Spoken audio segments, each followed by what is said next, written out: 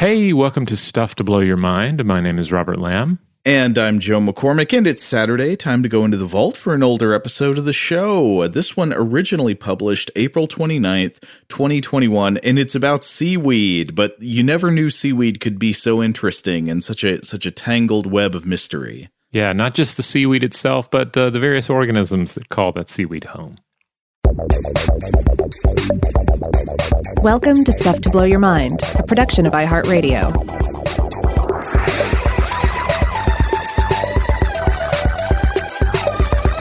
Hey, welcome to Stuff to Blow Your Mind. My name is Robert Lamb. And I'm Joe McCormick, and today we're going to go into the wettest of the woods, the saltiest of the woods. Today, the woods are salty, dark, and deep, and we have promises to keep and miles to float before we sleep, because we are going to be looking at a sort of jungle in the ocean. That's right. The ocean, it hosts quite a mix of environments, from rich coral reefs to desolate deep-sea wastes, from sunlit shallows to hydrothermal vent-heated depths. Marine organisms, of course, face numerous challenges, but the most basic demands boil down to, how not to end, how not to die, how to prolong its era, to quote Waiting for the Barbarians. But this is especially true if you're small or you're a young organism. You're going to need food and you're going to need shelter. And there's always going to be something trying to eat you. And for a number of organisms, this is provided by Sargassum, a genus of brown seaweed, sometimes brown, sometimes described as brown and orange. As we'll discuss, there are a number of different species here. But Sargassum thrives abundantly in the ocean. It floats free of the ocean floor. It provides a buoyant, free-floating environment that travels on the tides and offers food, refuge, breeding grounds, nurseries, hunting grounds, etc. for a wide variety of organisms. So in this episode, we're going to discuss the Sargassum organisms themselves, the environment that they offer, some of its benefactors, and also the problems posed by the so-called Great Atlantic Sargassum Belt. Yeah, and that last point is interesting because I will say when you think of seaweed, you think of the macroalgae world, you don't usually think of it as something that is particularly economically devastating or even economically all that significant, but that is not the case for Sargassum. Yeah, as well, it's an interesting topic to explore because in its present form, it kind of cuts both ways. It's both vitally important to so many organisms and a number of organisms that are then important to us. Various marine species that we depend on, various fish and so forth.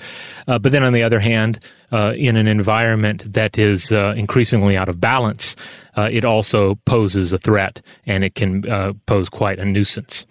So we'll get into all of that. So what got you thinking about Sargassum for today, Rob? Well, it's because tomorrow's episode of Weird House Cinema will entail Sargassum and casual mention of a few of the creatures, one creature in particular that calls it home. We'll try to save all of that for tomorrow's episode, but yeah, that was probably the first place I heard of Sargassum, the weed of deceit.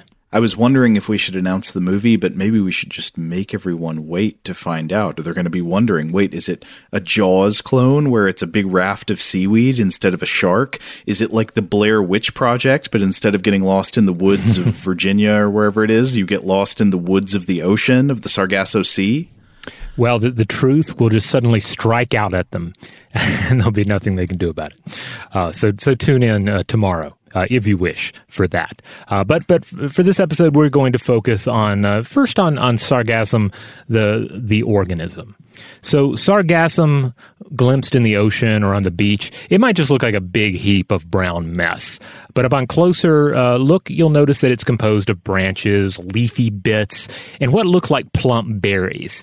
But they're not berries. So don't pick them. I guess you could pick them, but what they are actually are pnematocysts. These are air bubbles that are part of the organism, held in these little cysts that help it excel at floating around.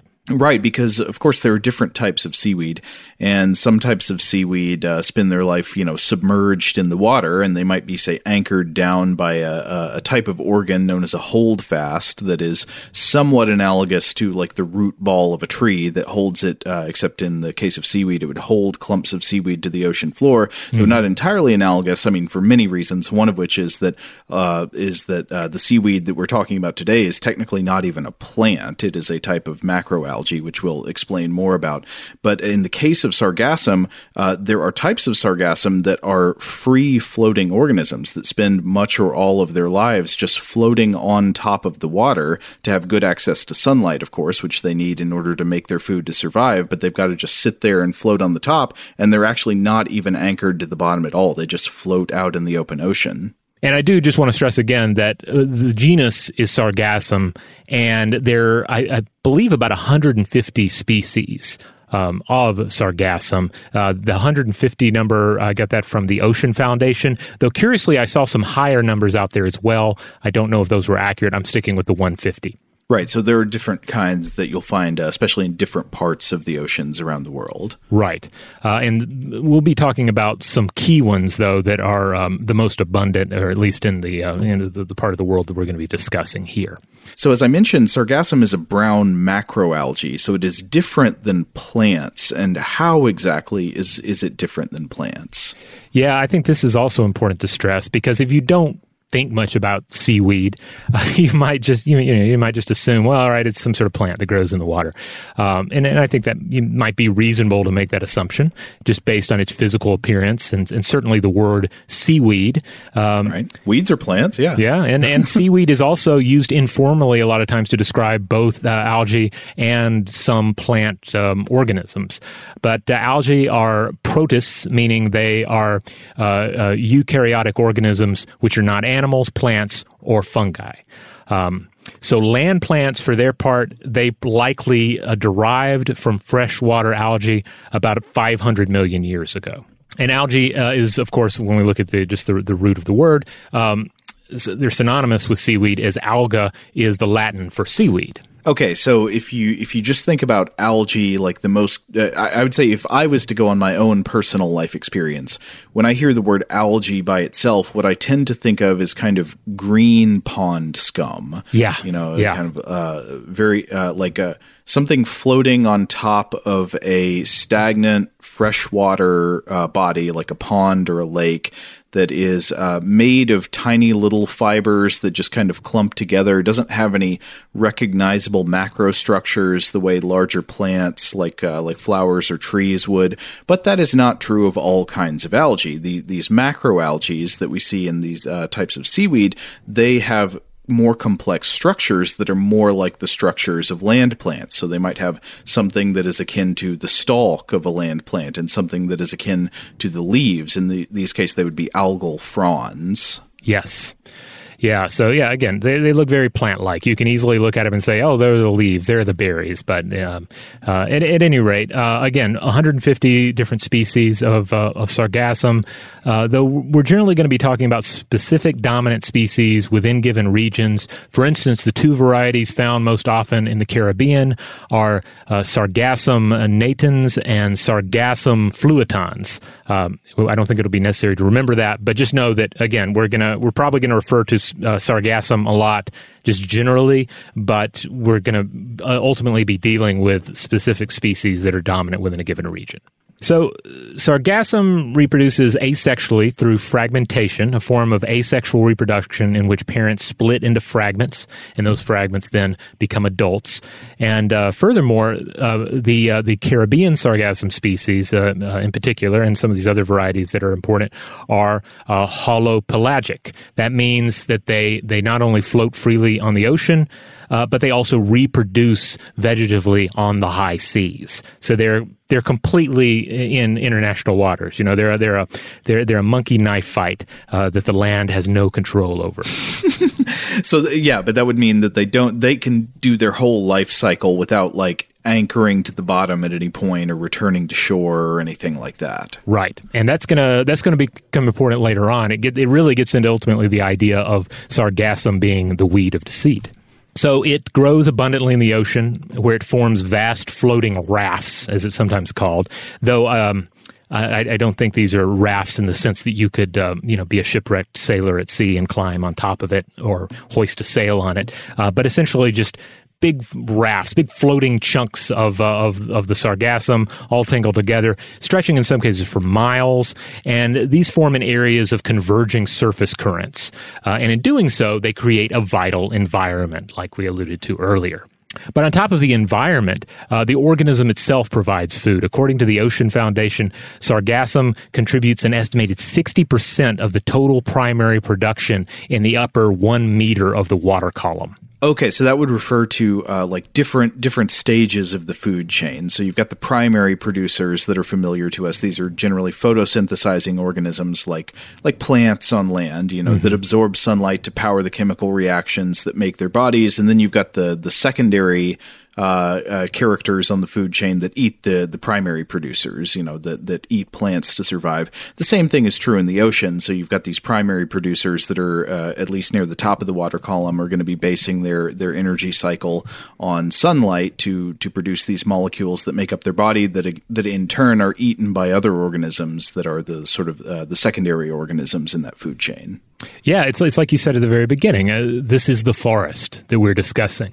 Like in a way, don't think of the ocean itself as the forest. Think of the sargassum, these rafts of sargassum as the forest. Because the ocean, as we've discussed in the show before, the ocean can be a wasteland. The ocean can be a desert, and in that desert, the sargassum can be the oasis. It serves as a place of refuge for various creatures, as well as, again, breeding grounds, nurseries. In fact, it's the primary nursery for a number of important to humans, especially fish species like the mai-mai. And given all of this activity that's going on at the various creatures that call it home, sometimes exclusively their home, it's also prime stalking zone for many marine predators. So both sargassum predators who live there and have evolved to thrive in its environment, but also general marine apex predators that are drawn in by the riches there, by the biodiversity.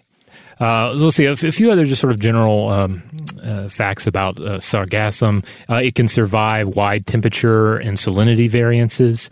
And after about a year, those pneumatocysts that help it to remain buoyant, they lose their buoyancy, and bits of sargassum will then sink to the seafloor, where it'll actually end up providing carbon for various deep-sea creatures. So it's not only an important energy source for the sunlit, shallow regions of the sea, but for the dark depths as well. I guess serving as kind of like that nutrient rainfall that we've talked about before that rains upon the deep. And indeed, when it washes up on the shore, I guess for the most part we're talking about if it's washing up in manageable quantities, it can actually nourish beaches. It can prevent sand from blowing away. And when it washes up, it also serves as a food source for various coastal species. And not only is it generally not harmful to humans, it's actually edible. More on that in a bit. There are also possible biofuel and pharmaceutical possibilities for sargassum. We'll get into some of the drawbacks later on, but one of the interesting things here is that, like, the idea of just sargassum piling up on the beach, again, in manageable quantities, it does bring to mind that sort of contest, disagreement at times over what constitutes the beach or what the beach should look like. Should there be anything on the beach other than humans strolling and enjoying their vacation? Some of the really beautiful beaches out there, a lot of times they are manicured. Things like seaweed are collected regularly in order to have that sort of Hollywood beach presented. And in many cases, there's an argument to be made that no, debris would be on the beach naturally, and in the right quantities, it can be important to keeping the sand from washing away, keeping the beach from eroding, etc. I can see the point of view that would say I'm okay with the beach that has natural debris, but not unmanageable amounts of natural debris or artificial debris. I mean, you certainly, you don't want too many beer cans. That's going to kind of ruin your beach experience. Yeah, nobody wants to step on a beer can on the beach. But likewise, nobody really wants to have to walk over a 10-foot high mound of sargassum, like dead rotting seaweed. Right. Now, we're going to be getting into the history of humanity's awareness and understanding of sargassum here. And the first bit I want to share is that, certainly early sailors described sargassum mats. And one individual in particular, Christopher Columbus. This was in 1492 when abundant sargassum fooled Columbus into thinking he was approaching land. And I couldn't find anything that really defined this for me. I don't know if you did, Joe, but I assume this is what the term the weed of deceit refers to. The idea that you might encounter sargassum mats out at sea, and you could make the same error that Columbus made and think, oh, well, look at all this seaweed. It's thick. It's everywhere. We must be really close to land at this point. Sure. I don't know that that's where the name comes from, but that makes sense. Yeah. So on September 16th, Columbus wrote, and this is, of course, translated, quote, "We have begun to see large patches of yellowish-green weed, which seems to have been torn away from some island or reef. I know better because I make the mainland to be farther on." And then on September 17th, "I saw a great deal of weed today from rocks that lie to the west. I take this to mean we are near land. The weed resembles a grass, except that it has long stalks and shoots and is loaded with fruit, like the mastic tree." I guess on September 16th, it sounds like he was like, nope, you can't fool me. We're not that close to land. But on September 17th, he said, nope, we are close to land. Look at all this seaweed. I had to look up what the mastic tree is because I didn't know, but it's known as Pistacia lentiscus.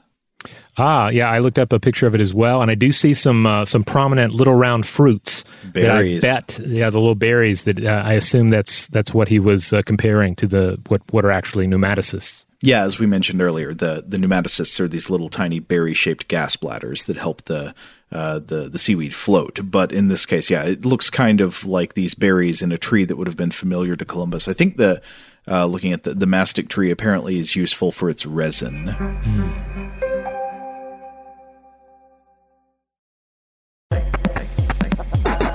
So of special note is the Sargasso Sea. This is a truly vast patch of sargassum. According to the Ocean Foundation, the Sargasso Sea is sometimes referred to as the Atlantic Golden Rainforest.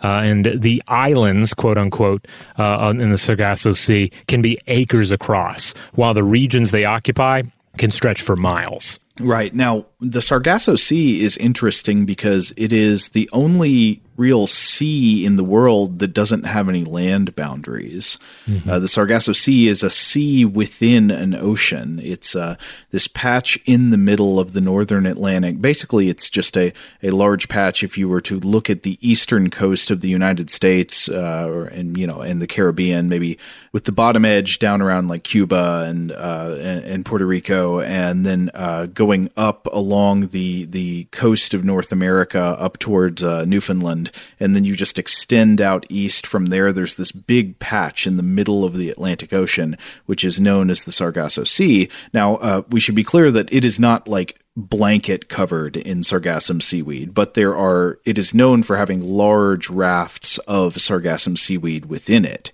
And the Sargasso Sea is interesting in a number of ways. One thing about it is it's known for for being a place where ships can easily become becalmed, and this is a risk that people who are not very familiar with sea voyages might not think about very often. But back in the days of sailing, one thing that was really dangerous is if the winds die down and you can't sail, there's nothing to propel your ship in the direction where it needs to go. All throughout the Atlantic around the Sargasso Sea, there tend to be these wind currents. There are winds that'll blow you east to west down from the coast of Africa down towards the Caribbean and toward the northern coast of South America. And then there are winds and currents in the ocean that lead up north along the east coast of North America. And then if you go up north from there are winds and currents that'll lead you back toward the east from the west. So essentially you create this box in the middle of the North Atlantic that is surrounded by currents that go in a circle around it. And this is often known as the North Atlantic Gyre. Now, anyone who's ever watched any number of sailing movies or TV shows, or any TV show that includes like a voyage by sail across the ocean, this is almost a standard bottle episode right here, where suddenly the ship is in a region where there's just no wind at all, nothing to propel them, and everybody just sits around and gets like superstitious and a little bit crazy until the wind picks back up and saves everybody.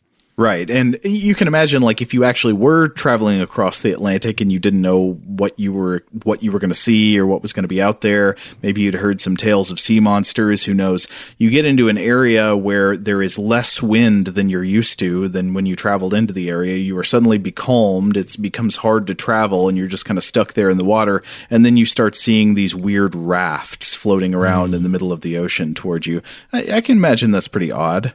Yeah.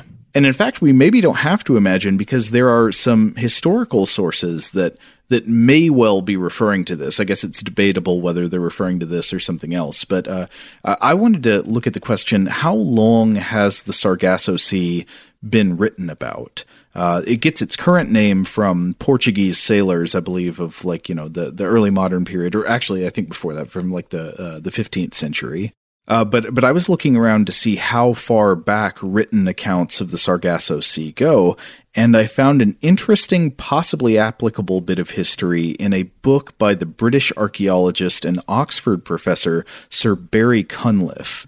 And the book is called On the Ocean, the Mediterranean and Atlantic from Prehistory to AD 1500, from Oxford University Press in 2017. And this is in a chapter where Cunliffe is writing about records of exploration west of the Pillars of Heracles. So the Pillars of Heracles today are understood to refer to the Strait of Gibraltar, that gap between Morocco and the Iberian Peninsula, where you can just go through this narrow passage to get out of the Mediterranean Sea and into the broad Atlantic Ocean. And so he's writing about the exploration beyond this point, out to the west, by the ancient cultures of North Africa, Europe, and Central Asia. And for most of these cultures, the Mediterranean Sea was, of course, their bread and butter. I mean, even the Mediterranean Sea has plenty of dangers and mysteries to it.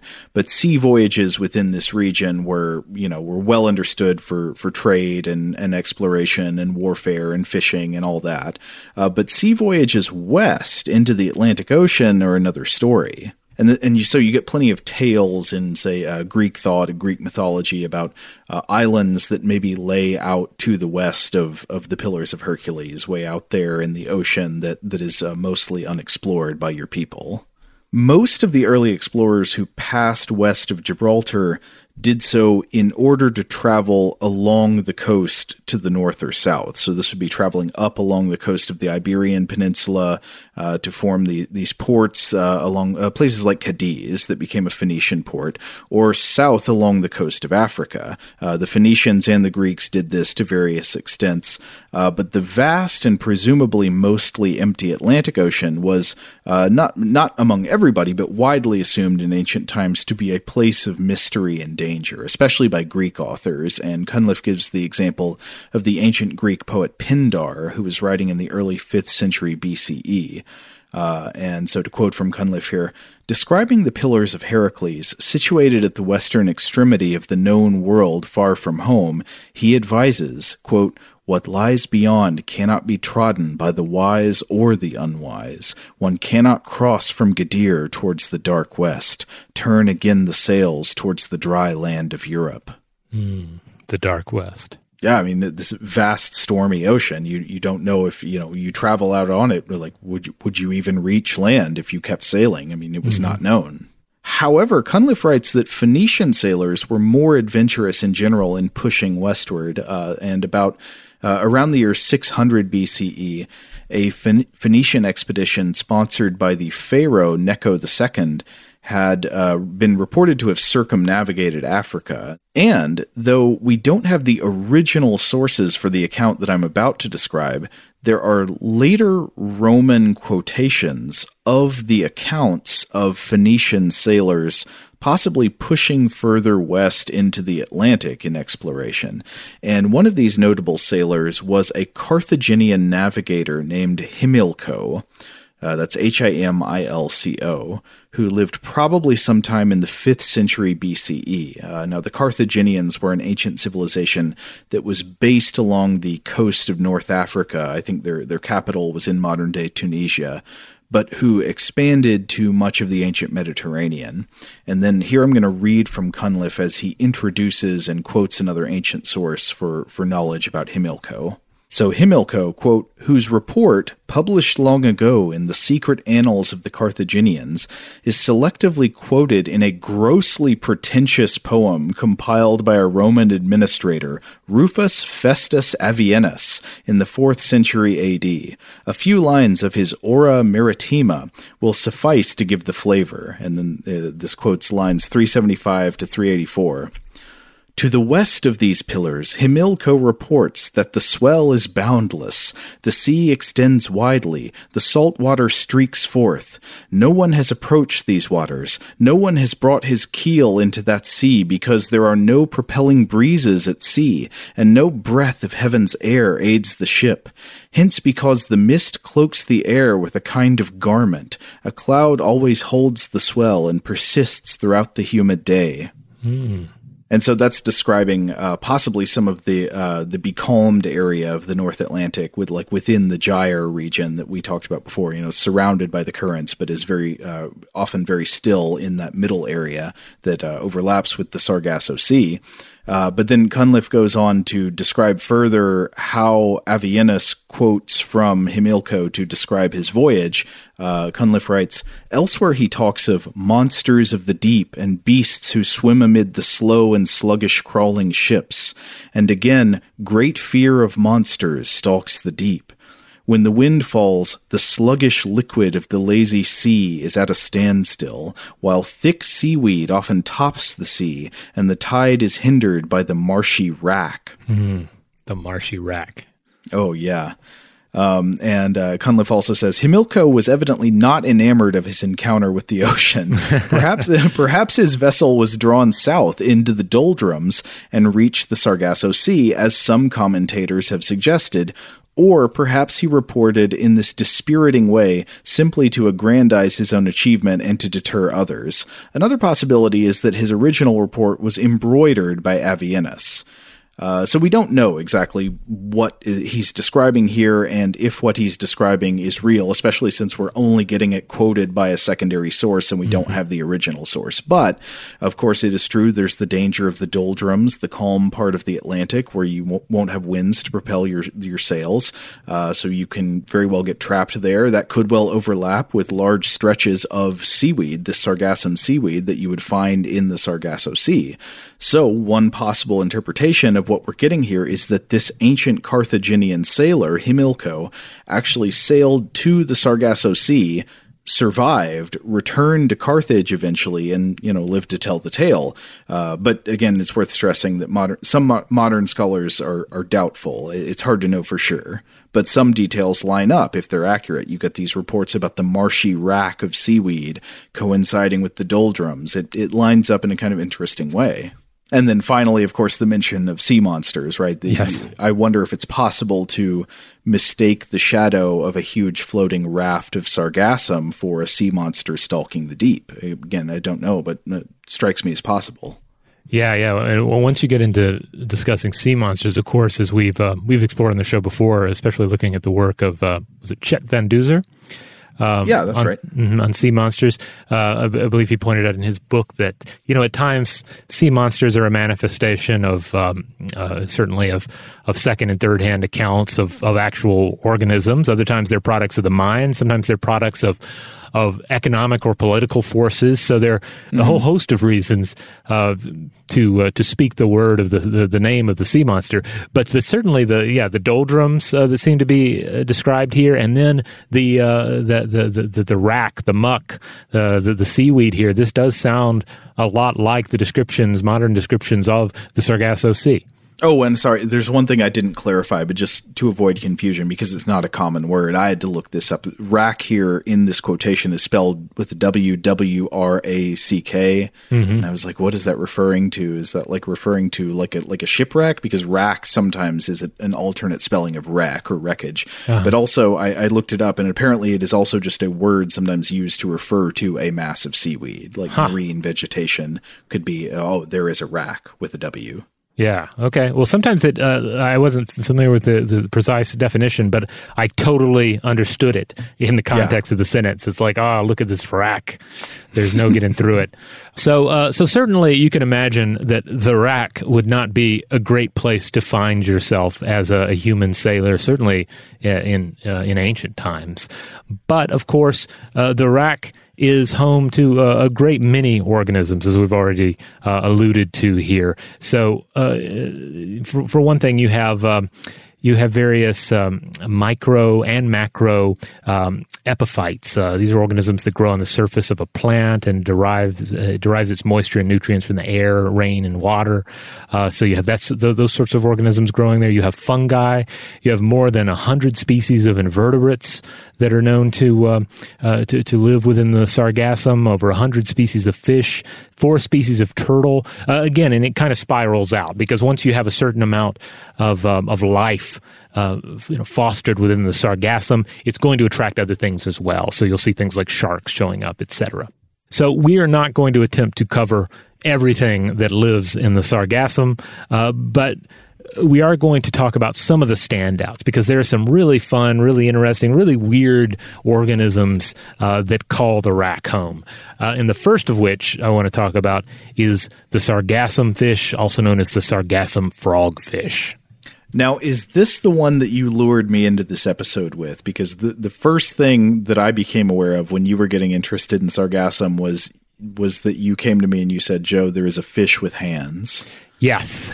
This would be the Sargassum frogfish, and I'll explain what I mean by hands. They're not quite hands, but they are enough like hands that you're permitted to get excited. And it's probably the most famous Sargassum denizen. It's the species Histrio, a frogfish of the family Actinonaridae, and it's the only species of its genus. So we'll describe them here, but also feel free to look up images or video. I mean, there's nothing quite like seeing video of these creatures. I think there's some wonderful National Geographic footage, but also the Weird House Cinema selection for tomorrow also will feature some actual footage of this creature right at the top. So the Sargassum fish grows to around 20 centimeters in length, so about 7.8 inches.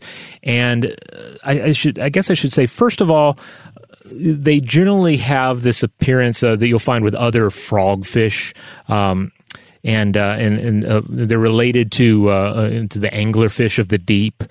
So they have these upturned mouths, which kind of give them kind of this frowny face look, this kind of froggy appearance. And so that's the first thing to drive home about them. So they have that kind of body that I think a number of you can imagine. But I sometimes sort of think of it as the drawbridge jaw. Yes, that's a good way of describing it. Drawbridge jaw, and of course, like pretty much all fish, they're going to consume by lunging and inhaling, pulling their prey rapidly into their mouth.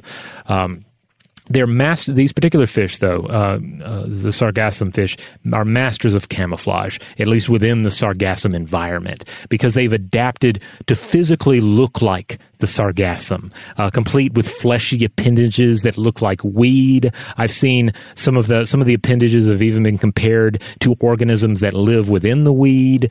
So they look like they're just a part of the environment. You'll see images or even footage sometimes of the Sargassum fish hiding in the seaweed, and you really cannot pick them out with the human eye. I think at some point I watched a documentary or part of a documentary that had some of these in it, and it was one of those trick shots where they show you the shot and then it's like there are 3 Sargassum fish in the shot and you can't see them at all, and then it has to circle them or zoom in on them or something. Yeah, I think I've seen the same one.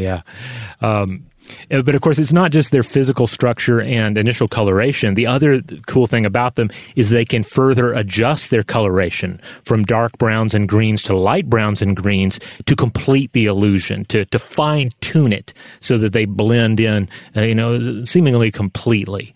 And they can do this quite rapidly as well. This is important for the sargassum fish because of, again, it is a voracious hunter, but also it's the jungle baby. So, they also have to be on guard against other predators, so it also helps protect them. Now, let's get to the hands, if you will. So get to the hands. Their pelvic fins, the fins up front, they have 9 to 11 rays in them, and they're stalked, essentially forming what act like claws. Basically, they can use these things. Again, they look like claws. They look like fish claws, and they can use these to grip objects, and they use these to clamber over and through the seaweed.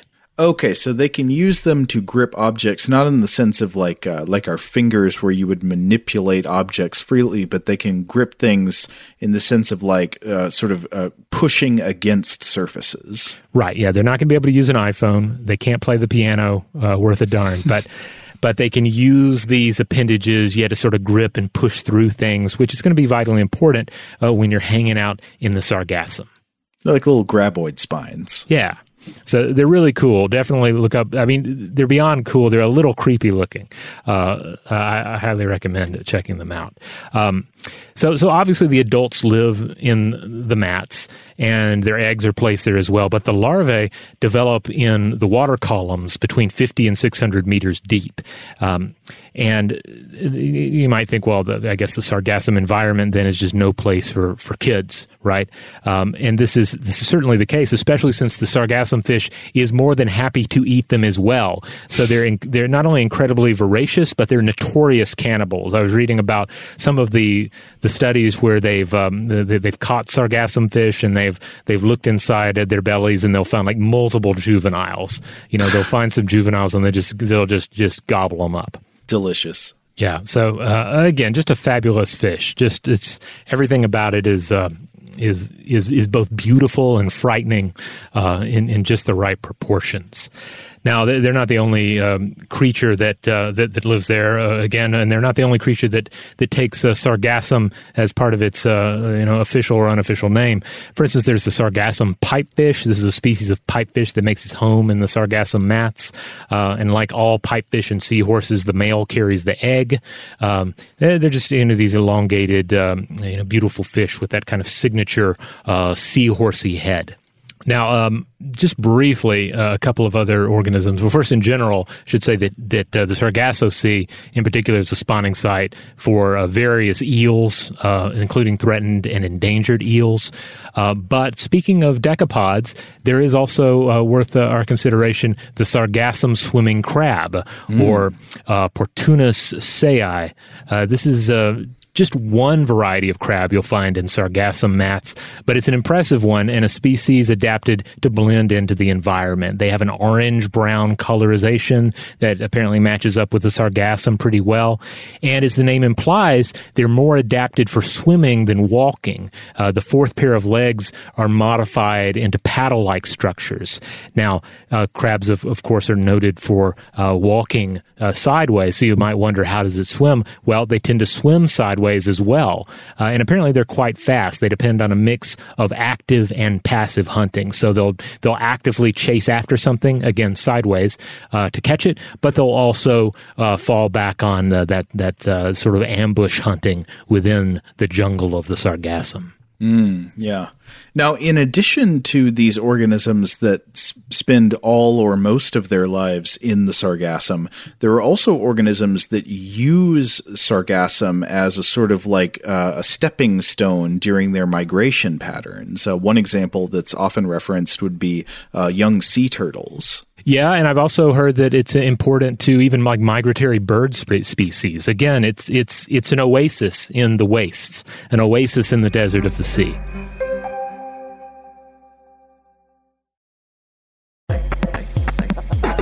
So now earlier we alluded to the sargassum being not only this bountiful environment, but also potentially a problem for humans and sort of human likes and dislikes concerning beaches, but also just for the environment as a whole. As the Ocean Foundation points out, it's ecologically important, the sargassum, but it doesn't mean it doesn't have some downsides, especially when you're dealing with large volumes. Right, and this is something that's become especially a problem within just the last decade or so. Well, actually, it can really be dated to a year in particular from everything we've been reading, to the year 2011. Starting around 2011, something started happening with sargassum in the Atlantic Ocean, where there was a sudden increase that has gone on in many years since then of sargassum inundations, where beaches and shorelines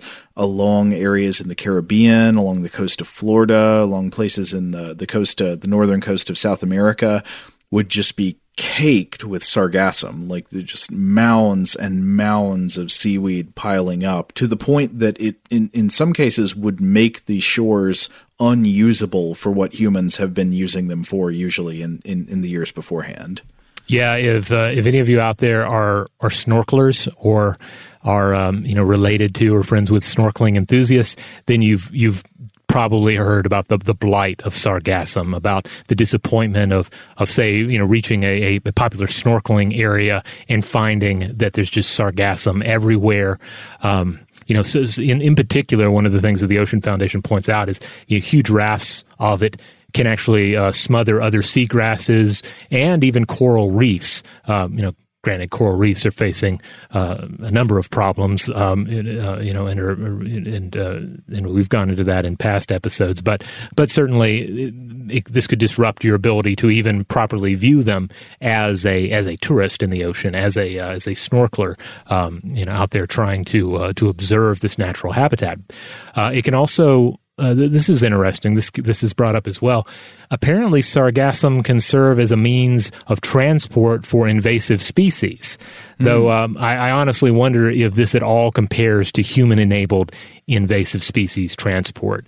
It seems like it almost wouldn't matter compared to what humans can and have done, importing species like the lionfish into regions that are not balanced enough to contain them. Well, yes, but I would also say that I think there is at least a strong likelihood that human behavior is a major contributor to these new buildups of sargassum in the last decade. Yeah, and we'll get into more of that in just a second. Just a few more points here that the Ocean Foundation made. Sargassum, of course, can prevent boats and fishermen from setting out to sea. It can also prevent sea turtles from making it to nest in these cases as well. So, again, you have it massing up on the beach in particular. If it's, a certain amount of that is arguably good for the beach, but if you have too much of it, it's going to actually interfere potentially in a sea turtle's ability to come on shore, lay the eggs, and then have the hatchlings be able to properly get back out to sea again in an appropriate amount of time. And if it masses on the beach, the sargassum, if it's not removed in time, it can produce hydrogen sulfide, which can have major detrimental effects on coastal ecosystems. Yeah, I mean, it can have all kinds of negative effects on the wildlife itself. I mean, one would be like if it doesn't reach the beach, if you're just talking about it still being in the water, big blooms of algal organisms in the water can have downstream effects when the blooms eventually die, and then there's all of this dead, decomposing material in the water, and then the decomposition of that material ends up robbing the water of dissolved oxygen, which in turn leads to these big fish die-offs and die-offs of other organisms because there's not enough oxygen in the water for them to breathe. Yeah, and also all that decomposition in the water can promote harmful blooms of bacteria and other microbes. I guess the way to think of it is it's basically like spiraling imbalance in the ecosystem, and its place in this cascade of imbalance. Now, to get kind of a I guess, sort of a bird's eye or, satellite's eye view of things, I found this pretty helpful. I was looking at a July 2019 article from NASA Goddard. They utilizes satellite images to observe the Great Atlantic Sargassum Belt. So at this point, based on simulations, they confirmed that its shape was due to ocean currents and that it can grow large enough so as to blanket the surface of the tropical Atlantic from the west coast of Africa to the Gulf of Mexico. Major blooms have occurred in every year between 2011 and 2018. Again, this was a July 2019 article, so that's as far up as it went at the time. With the exception of 2013, which this was apparently this year was impacted by unusually low seed populations during the winter. But otherwise, 2011 onward, it's been sargassum season. Prior to 2011, most of the free-floating sargassum in the ocean was primarily found in patches around the Gulf of Mexico and the Sargasso Sea, but then something changed. Something seemingly in the biochemistry of the ocean. Obviously, people were asking a lot of questions about climate change. And ultimately, I guess the reality is complicated. But basically, yes, as pointed out by Dr. Paula Bontempi of NASA's Ocean Biology and Biogeochemistry program, the ocean's biochemistry is changing due to a mix of natural and human forces. And it seems to be leading to an ecosystem shift with important implications for marine life and human life, since we depend on many of the species in question and live in many of the environments that are impacted. Climate change is certainly a key aspect of this, as it impacts precipitation and ocean circulation, but increased water temperatures specifically don't seem to be the cause. It's these other causes. But again, climate change is very much part of the issue. I don't want to make it sound like it's not. Yeah, if you want to read more in depth about this research, there's a really good article in The Atlantic by Ed Yong from July 2019 called Why Waves of Seaweed Have Been Smothering Caribbean Beaches. Again, this is from July 2019 by Ed Yong. That's worth looking up, and it gets into a lot of the difficulty and uncertainty in trying to figure out exactly what the underlying factors leading to this change that we first saw in the year 2011 was establishing this huge belt of sargassum that was not there previously. But we want to be very clear, this Atlantic sargassum belt is different from the sargassum in the Sargasso Sea. The Sargasso Sea is further north in the North Atlantic off the east coast of like the United States, whereas this would be something that stretches more between Brazil and Africa. In fact, one of the things that Ed Yong writes about in this article was the very idea of the satellite photos that you were talking about, that one of the fortunate things for studying sargassum blooms on the large scale is that sargassum reflects more infrared light than the seawater around it. So when you look down with satellites, sargassum patches can appear as hot spots in the ocean that can be seen from space. Yong cites a researcher named Jim Gower of the Fisheries and Oceans Canada for doing this satellite research. But yeah, these satellite photos found that the bloom really began in April of 2011, which correlates with, these times when these pileups on the beaches, the sargassum inundations really started becoming a problem that people noticed. But they started noticing the blooms off the coast of Brazil in the satellite images from 2011. And then Young also points to research by someone named Ming-Chi Wang from the University of South Florida, who, along with her colleagues, they've basically established that, this bloom is just going to be an ongoing yearly thing now, that it's coming and it's probably not going to stop.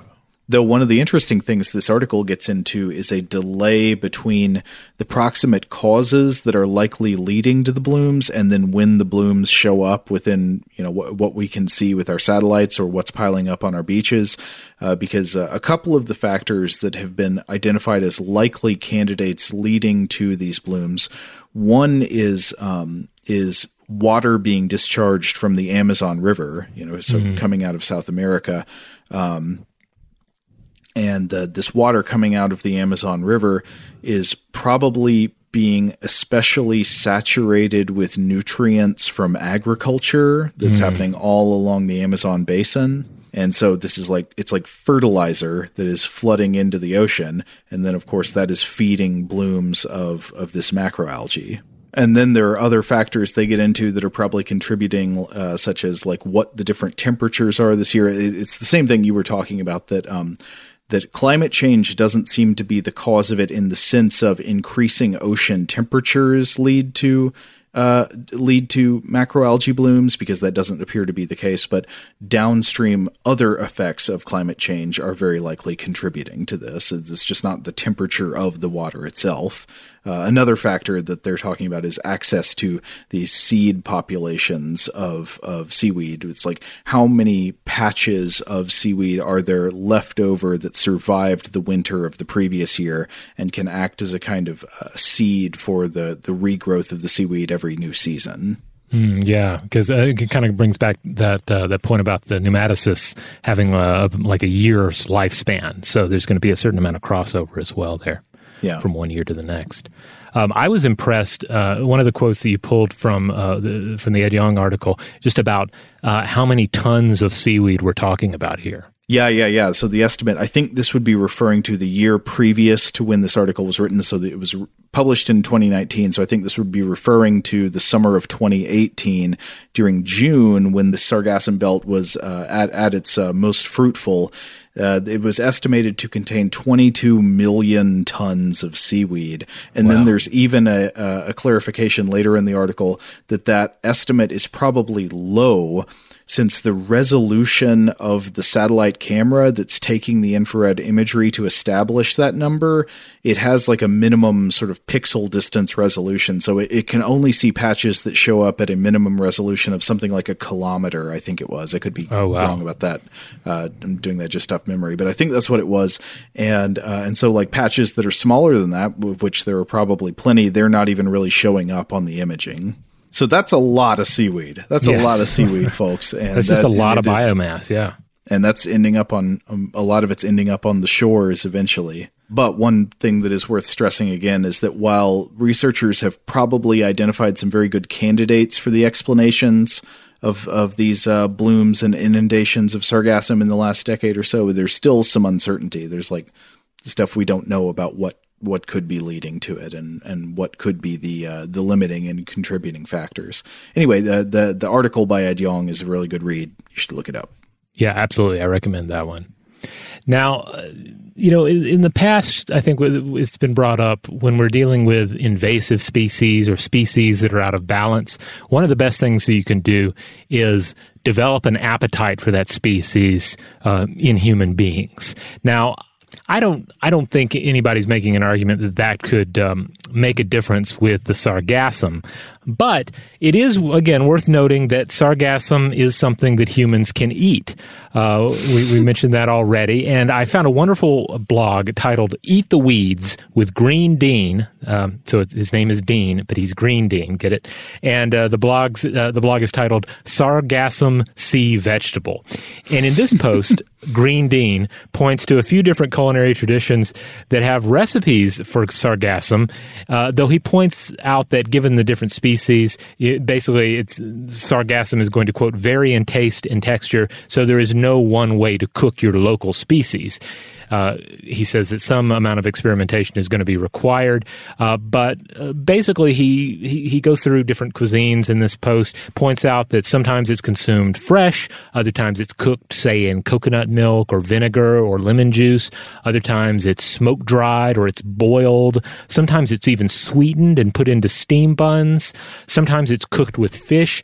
Basically, there are just numerous ways to approach it. But it's worth checking out the link. I recommend it. It's at eattheweeds.com. You'll find a post on the sargassum sea vegetable. I'm not sure I've ever had sargassum in a dish. Maybe I have, and I just wasn't alert to it. But now I feel like I really want to have it. I don't know if I have either. I mean, I've had a number of seaweed salads, but I don't know what species were in them. Well, I know some basic things. I mean, I know like kombu, and kombu, of course, is a seaweed-based food additive that is an amazing source of umami flavor. It's almost like raw MSG. It's good stuff. But yeah, other than that, I don't know. I mean, I've had like various seaweed salads at Japanese restaurants that have had different types of seaweed. Some that looked kind of like orange brown, like some species of Sargassum do. So maybe I have. I don't know. Huh. Yeah, I think I've only I know I've at least one time had like a sampler of seaweed salads from a Japanese restaurant. But in those cases, I think they were all still rather green. They didn't have any kind of darker coloration. So I don't know. I'm going to look for it now. Now it is on. It is something I want to specifically try out, knowing that it is Sargassum. I just looked it up to make sure. I thought that kombu was not Sargassum, and it is not. Kombu is a type of kelp. Well, obviously, we'd love to hear from everyone out there about this topic in general, but specifically on this question of the cooking and the consumption of Sargassum. If you definitely know you've had it, and you've had it a particular way that was yummy or not yummy, let us know. We would love to hear from you. And likewise, just in general, any feedback about the various organisms we've discussed here surrounding Sargassum or Sargassum seaweed itself. Perhaps you're a snorkeler and have your 2 cents you want to throw in. Write in. We'd like to hear from you. In the meantime, if you would like to hear other episodes of Stuff to Blow Your Mind, you can find us in the Stuff to Blow Your Mind podcast feed. And you know where to find that, just wherever you get podcasts. Subscribe if you can. Rate us if the platform allows you to. Give us, I guess, a good rating is what we're asking for. That supposedly helps us out. But in general, we're just thankful if you're listening to the show, and write in. Let us know what you like about the show. What you would like to hear from us in the future. What other topics you would like us to consider. Yes, absolutely. So I guess we're closing out here. So huge thanks, as always, to our wonderful audio producer, Seth Nicholas Johnson. If you would like to get in touch with us, as Rob just asked there, to let us know feedback on this episode or any other, to suggest a topic for a future episode, or just to say hi, you can email us at contact@stufftoblowyourmind.com. Stuff to Blow Your Mind is a production of iHeartRadio. For more podcasts from iHeartRadio, visit the iHeartRadio app, Apple Podcasts, or wherever you listen to your favorite shows.